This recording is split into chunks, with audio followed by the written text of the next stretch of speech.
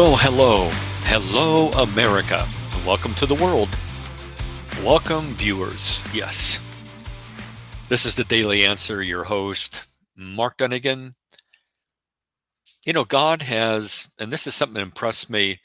I was a while back listening to an Excel Still More podcast by Chris Emerson, and my wife and I enjoyed lunch with Chris back in November of 2022. And on that particular podcast, he observed that God has invested in us and that we should, and that should make us pause. What is God's investment in me? In the parable of the talents in the book of Matthew, chapter 25, the master does not give the increase. The master does not go out and make the profit. The master provides the capital for the investment. You got 5 talents, you got 2 talents, you got a talent. Let's see what you can do with that, what you can do with that capital. You might say he gives them the seed money, right? And he gives them the raw materials for success. And yet they need to provide the effort. And you might say probably he's given them some training because he would not select them unless he had some confidence in them. And that story is simply a good reminder that God has invested in each one of us because each one of the servants is given something. He plants, he's given us the raw materials to succeed and become amazing Christians. Now, we could also go a little bit farther and point out that he's given us the death of his son and resurrection for our sins. And that was a major investment in the human race and in each one of us. God so loved the world that he gave his only begotten son, that whoever believes in him should not perish but have eternal life. John 3:16. That's also on an individual level, or Paul took it on an individual level in Galatians 2:20. Not just that Jesus died for the world, but he specifically died for me as well. Well, it made me think a little bit about, so where has God invested in each one of us? And among other things, what would you consider to be that investment? What does it look like? What sort of capital does that look like? What do the raw materials look like? And I don't know, I just started kind of brainstorming that a little bit and said, well, your abilities, your talents, what you're good at, your intellect, your brain power, that's an investment. Being born into a home with 2 Christian parents and growing up surrounded by an extended family of Christians is a huge investment.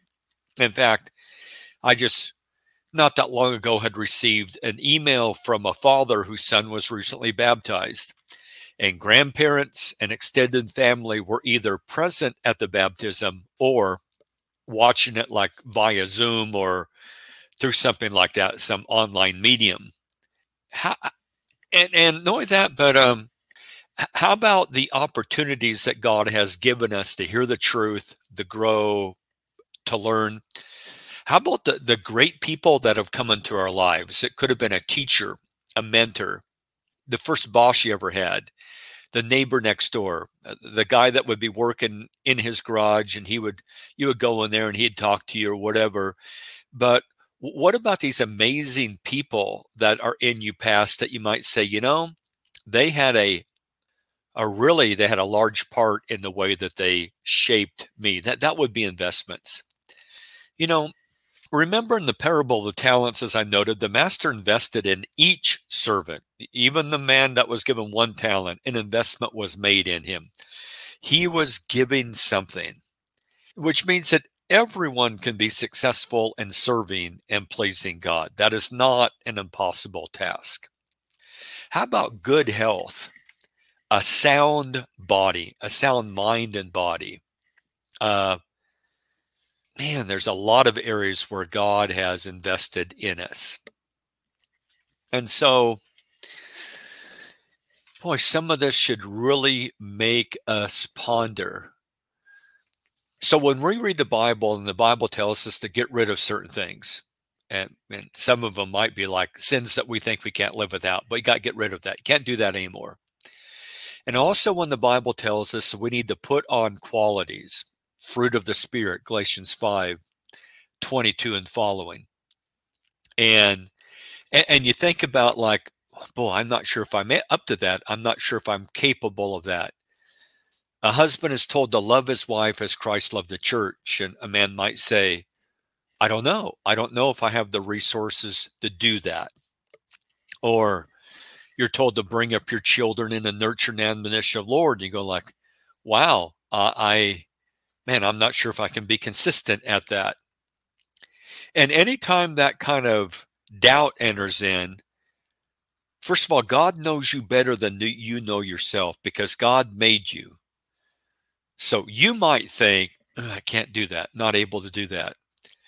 But if God says you can do that, then we need to adjust. We need to adjust our perspective and say, oh, wow, okay, I think I'm capable of a lot more. And man, I think that's one of the problems sometimes we have. We have these low expectations, and maybe the culture gives us those, or somebody gave us those, or someone said, well, you can really, I remember, and I was talking to my wife about this a while back. Were there any mentors in your life as far as work were concerned about, like a career? Anyone pulled you aside, like, hey, have you thought about doing this for a career? Now, I can't really remember that. I remember my mom really wanted me to go to college, and it was typically lawyer, doctor. Okay, lawyer, want to be a lawyer, doctor. And I know I would not have been good at either one of those. That was not my skill set. But other than that, I can't think of anyone who really pulled me aside and said, and then she said, well, what about high school? What about a guidance counselor, right? A career counselor in high school. And all I remember is that you went in and did a few menial tests, like putting blocks and how fast your hands could work. And I was working at the grocery store at the time, and the teacher that gave the test said, well, maybe that's what you should do for the rest of your life. Boy, that, like, no, like, well, here, have you thought about, do you realize that out in the world, there are people that do this, this, this, and this, and this? And that's, I guess, why it's good to just job shadow as many people as possible. That's, I think, also why it's great to have your kids involved in a church, a congregation that's faithful, not only their salvation, but in that congregation, there's going to be a lot of male mentors of men that are successful in running a small business or whatever. And boy, there's nothing like that hands-on job shadow type of thing to find out, oh, well, I never knew anyone did something like this. Or, okay, now I see why they're successful. Now I see the skill set that I would need to have if I decided to start my own business. And that way, instead of letting other people tell you what you're good at, or worse, like, well, you'd never be good at that. Well, don't even think about that. Why are you even thinking about that? I don't know. I think back in high school and junior high school, basically I had the philosophy that, let's say you took chemistry, and it was a struggle. Okay. And you got like I did, I got a C. I took chemistry either sophomore or junior year and just like C. Okay. And that told me, well, you're no good at that. So don't even think about ever being a chemist. And that is actually the wrong way to view that, because there's a lot of people that have become engineers and physics majors and chemists and etc. that flunked out the first time they got, or that got a C the first time they went around. Doesn't mean that they were any good at it. It typically means that in those type of fields, there's a learning curve. And there are very few people that walk into a physics class and they ace it without really any help at all, without getting into a study group or whatever. And yeah, They're a genius, but usually you need about 6 other people to keep that genius from destroying the company. So there's downsides of being a genius as well. But for most of us is, man, don't you young person, listen to this. You go into algebra and it's like you just struggle through algebra and you get a C. That does not mean that you're bad at mathematics. Take it another time, take another math class or whatever, go and do it again or whatever. And also ask specific questions and get some help and one-on-one sort of tutoring that someone really can explain it to you well. Yeah, don't count yourself out of the game in like the first lap. The same would be true in preaching. You get up, you give a lesson, it's not the best lesson. Well, every preacher's first lesson is not the best lesson. Okay, keep working at it. Keep improving yourself. That's the reality for most people.